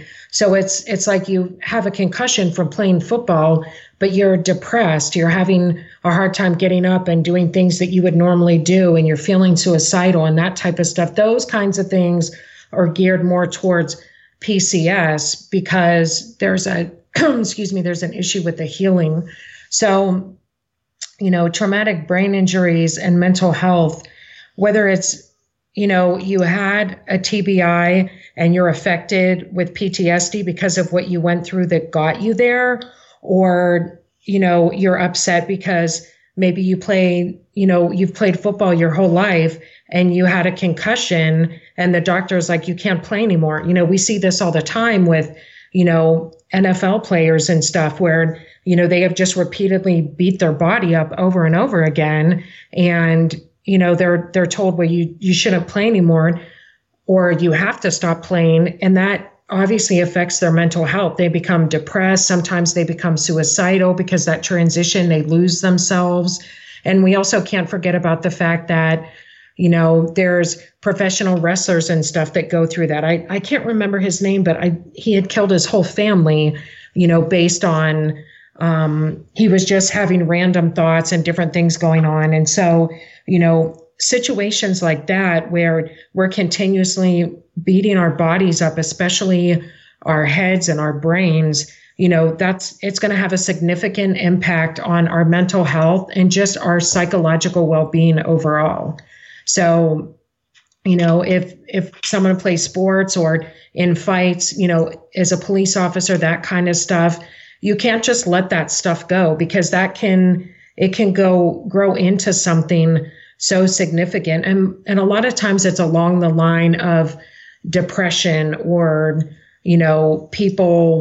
sometimes people may hear voices or have a lot of issues with their vision and stuff, and they're ashamed to talk about it or say that they're having an issue. And so it just progresses into something more significant. So a lot of times I see patients that have had a traumatic brain injury and they just didn't, do what they were supposed to, or they left it go because they were ashamed or they didn't want to lose something or have something be taken from them that they enjoy, such as sports or something. And they end up having a significant amount of mental health issues or challenges later because they didn't give their brain and their body the opportunity to heal. So they do definitely go hand in hand. I'm not sure if that answers your question, though. I kind of went on a little bit of a brain tangent there. No, that was fantastic. And I think that's just it. The wrestler was Chris Benoit. And I actually saw a documentary, I think it was on Netflix, about 3 or 4 months ago, where they led everyone through and they showed, I think just with that Aaron Hernandez, I think the autopsy showed that there was damage, if I'm not mistaken, to his brain. But, I think another mistake that we make is, people will just factor in, oh, it was that, and then people argue, oh, it wasn't that. Well, people forget there's layers. So say Chris, for example, had a rough upbringing, and then say he wasn't sleeping well, and then he had all those concussions. Well, now you're creating that perfect storm, the same way as some of these school shooters. I think Lieutenant Colonel Dave Grossman has a very powerful point that a lot of these shooters were gamers. And what do gamers do at night? They stay up all night and they play video games. So you have psychosis and you have sleep deprivation. And again, you get this perfect storm that, gets 16-year-olds walking into schools with, with weapons. So I think that understanding the cumulative effect of a multiple of factors is a powerful perspective if we can take a step back and look at all the elements that contribute to mental ill health. Yeah, that's so true. And I'm glad you brought up the point about the video games. I tell all of my former military patients or military patients, I tell them no video games. They will sit for hours and play video games. And I need to send you some of this stuff I wrote. I did research on that. The violence that comes from video games, from gaming.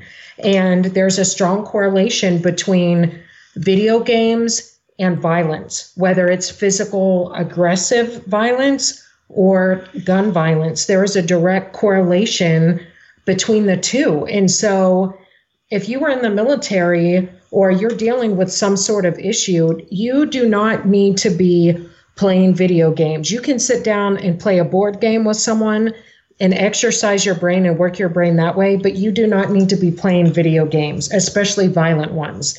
To me, that's a big no-no. The brain doctor is saying no on the video games.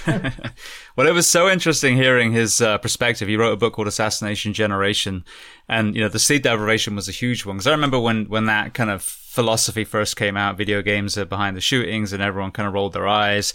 But when you look at it more psychologically, you look at the effects of sleep deprivation, how we use sleep deprivation in interrogation. It's designed to break people down.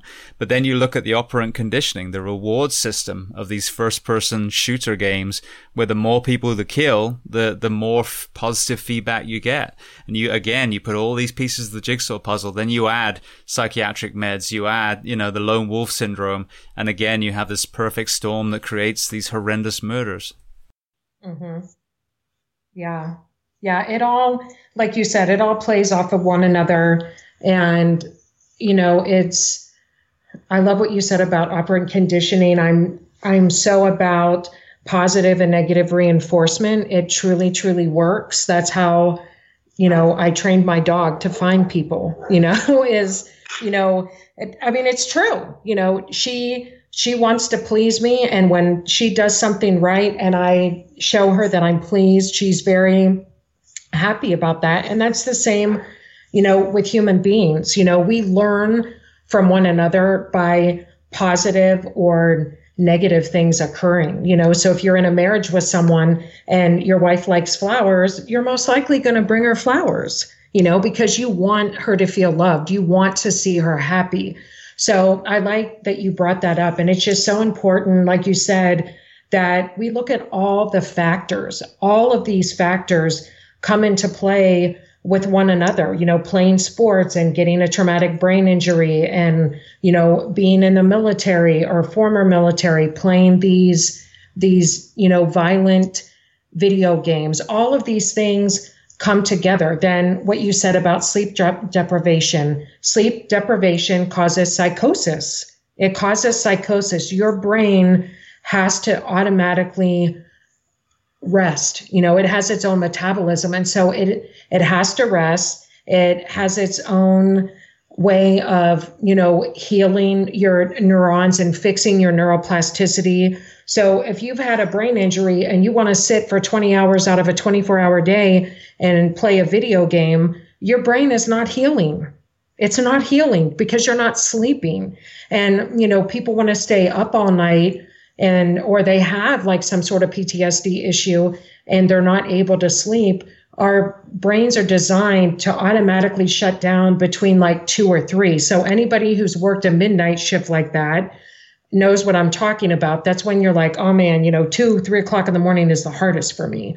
And so that's because your brain is like shutdown time. I got to get some sleep in, I have to get some sleep in. So, I always encourage people to, we do everything the same way every single day, and that causes us to lose neuroplasticity in our brains. And so, that's why I tell people play Sudoku, do a crossword puzzle, do a word find, put a puzzle together. That's not stuff you do every day. So that's exercising your brain.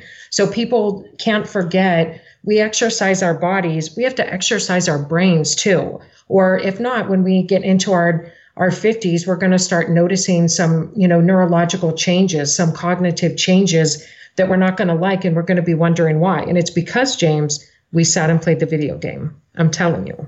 Beautiful. Well, I love that. Thank you so much. Some great perspective. Well, I'd love to transition to some closing questions. I know we've gone way over what we said we were going to do, but, as always, I get so engaged and love hearing, a journey manifest organically. So, that's obviously the time that we needed to take. So the first of the questions I love to ask, is there a book that you love to recommend? It can pertain to what we've discussed or something completely different. Oh, gosh. I read nerdy stuff, James. That's not a good question.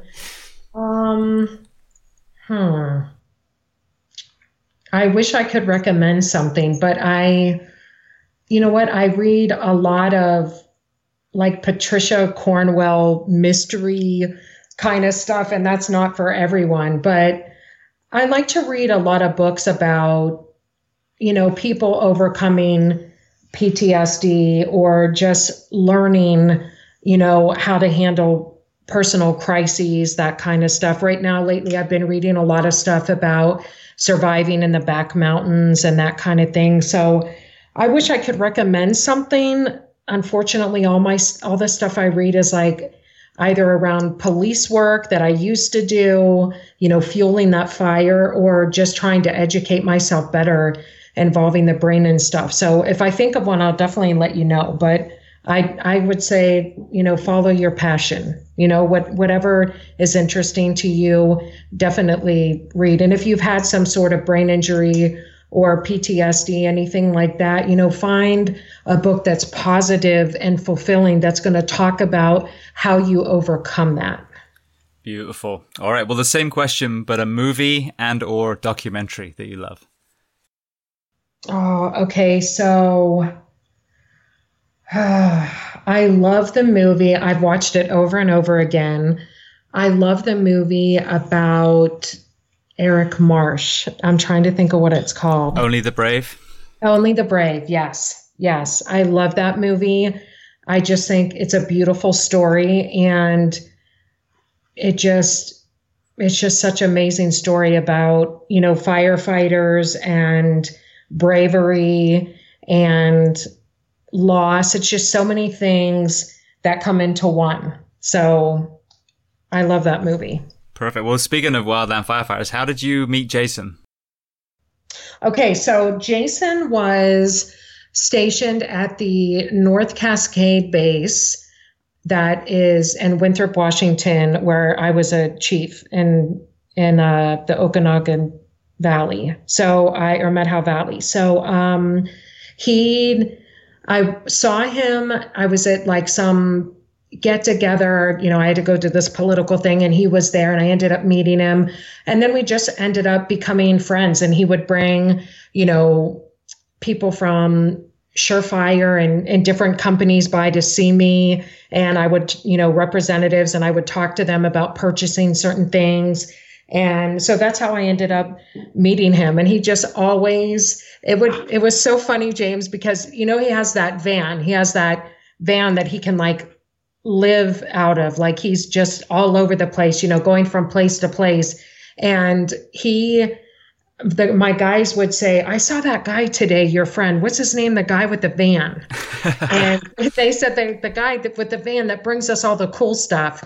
So yeah, that's how I ended up meeting him. And then we became good friends. And, of course, I'm always a sounding board for him. And, if he needs to share anything. So yeah, that's a story of me and Jason. Very cool. Brilliant. Yeah, we did the interview we did from his van too. His signal was good enough. So that was first time I've done a van interview. Yeah. He's amazing though. That guy is amazing. And he also introduced me to Amanda Marsh, and she is amazing also. So I, gave them both my information. They've referred people to me for, assistance for PTSD and that kind of stuff. And so that's what fuels my fire. That's what keeps me going. So. Yeah. Amanda's an amazing woman. Absolutely amazing. Well, speaking of people that is there a person that you would recommend to come on this podcast as a guest to speak to the first responders, military, and associated professions of the world? Oh my goodness. I know a lot of people. I'll have to think about it, because I've worked with so many amazing people over the years. I'll have to think about it. I can definitely give you, a good referral of maybe, I have a friend of mine that served in the military for 20 years, and then he retired, and now he works in law enforcement. So yeah, I'm going to think about that and send you some people, give you some names. Beautiful. Thank you. All right. Well, next question. What do you do to decompress? I work out or train with my dog. Brilliant. The dog we've heard in the background. Yeah. Yes, I apologize. I told you the gardener came right when we started this interview. Now she's exhausted. She's ran all of her bark and bite out. But yes, I apologize for my dog. Well, don't apologize, because you heard mine yapping in the background too. So they've been talking to each other through the microphone. Yes. All right. Well, then the very last question then, if people want to learn more about you, if they want to find your treatment center, or if they want to find you on social media, where are the best places to learn more about you and contact you? Okay. So I'm on Instagram, and it's at Dr. R.L. Schwab, SCHWAB. And I'm also on LinkedIn under Dr. R.L. Schwab, same spelling. And that was a lot for me just to do those two, James, because you know how cops are. We don't want anybody to no to know our stuff. So yeah, LinkedIn, I tend to get a little bit more rough because I got to hold my weight with the other chiefs on there. But yeah, so I try to get on different social media, but it's hard for me. You know, it's only been a few years since I retired. I'm still expanding, still trying to, head out there. It's a little difficult though. I'd say you're on the two best platforms though. I mean, Twitter is, I've never engaged well with Twitter. And then Facebook is, I think, so diluted and so, so monetized now that if you have anything of value, no one ever gets to see it unless you pay them to promote it. So whereas Instagram's always been solid for me. And I think in the business world, LinkedIn is good too. So I think you've peaked. Yeah. Well, that's good. That's good. I mean, I am very passionate about, defending first responders and that kind of thing. So, sometimes I have, thrown out some tweets where I'm like, what the hell are you talking about? You don't know what you're talking about. Go sit down, So I definitely have had my moments on LinkedIn and stuff, but I'm trying, to expand my horizon there. Brilliant. All right. Well, Elle, I just want to say thank you so much. I mean, as with so many people that come on here, I think the storytelling element, especially from a person, who's walked the walk, whether it's, their own mental health journey, whether it's the position they held in whatever profession they were at, I think they're very, very powerful voices that really resonate people. And I think, the PowerPoint presentations, the clinical side has a place, but I think really connecting with our men and women, it's the storytelling that really resonates. So thank you for telling your story. And it's such a powerful parallel between your law enforcement journey and your mental health, work as well. So I appreciate you being so generous with your time today. Thank you so much for having me. I appreciate you. And I appreciate everything that you're doing because everyone needs support. So I appreciate you being that face and that voice for everyone. Well, hopefully just the voice. No one wants to see my face.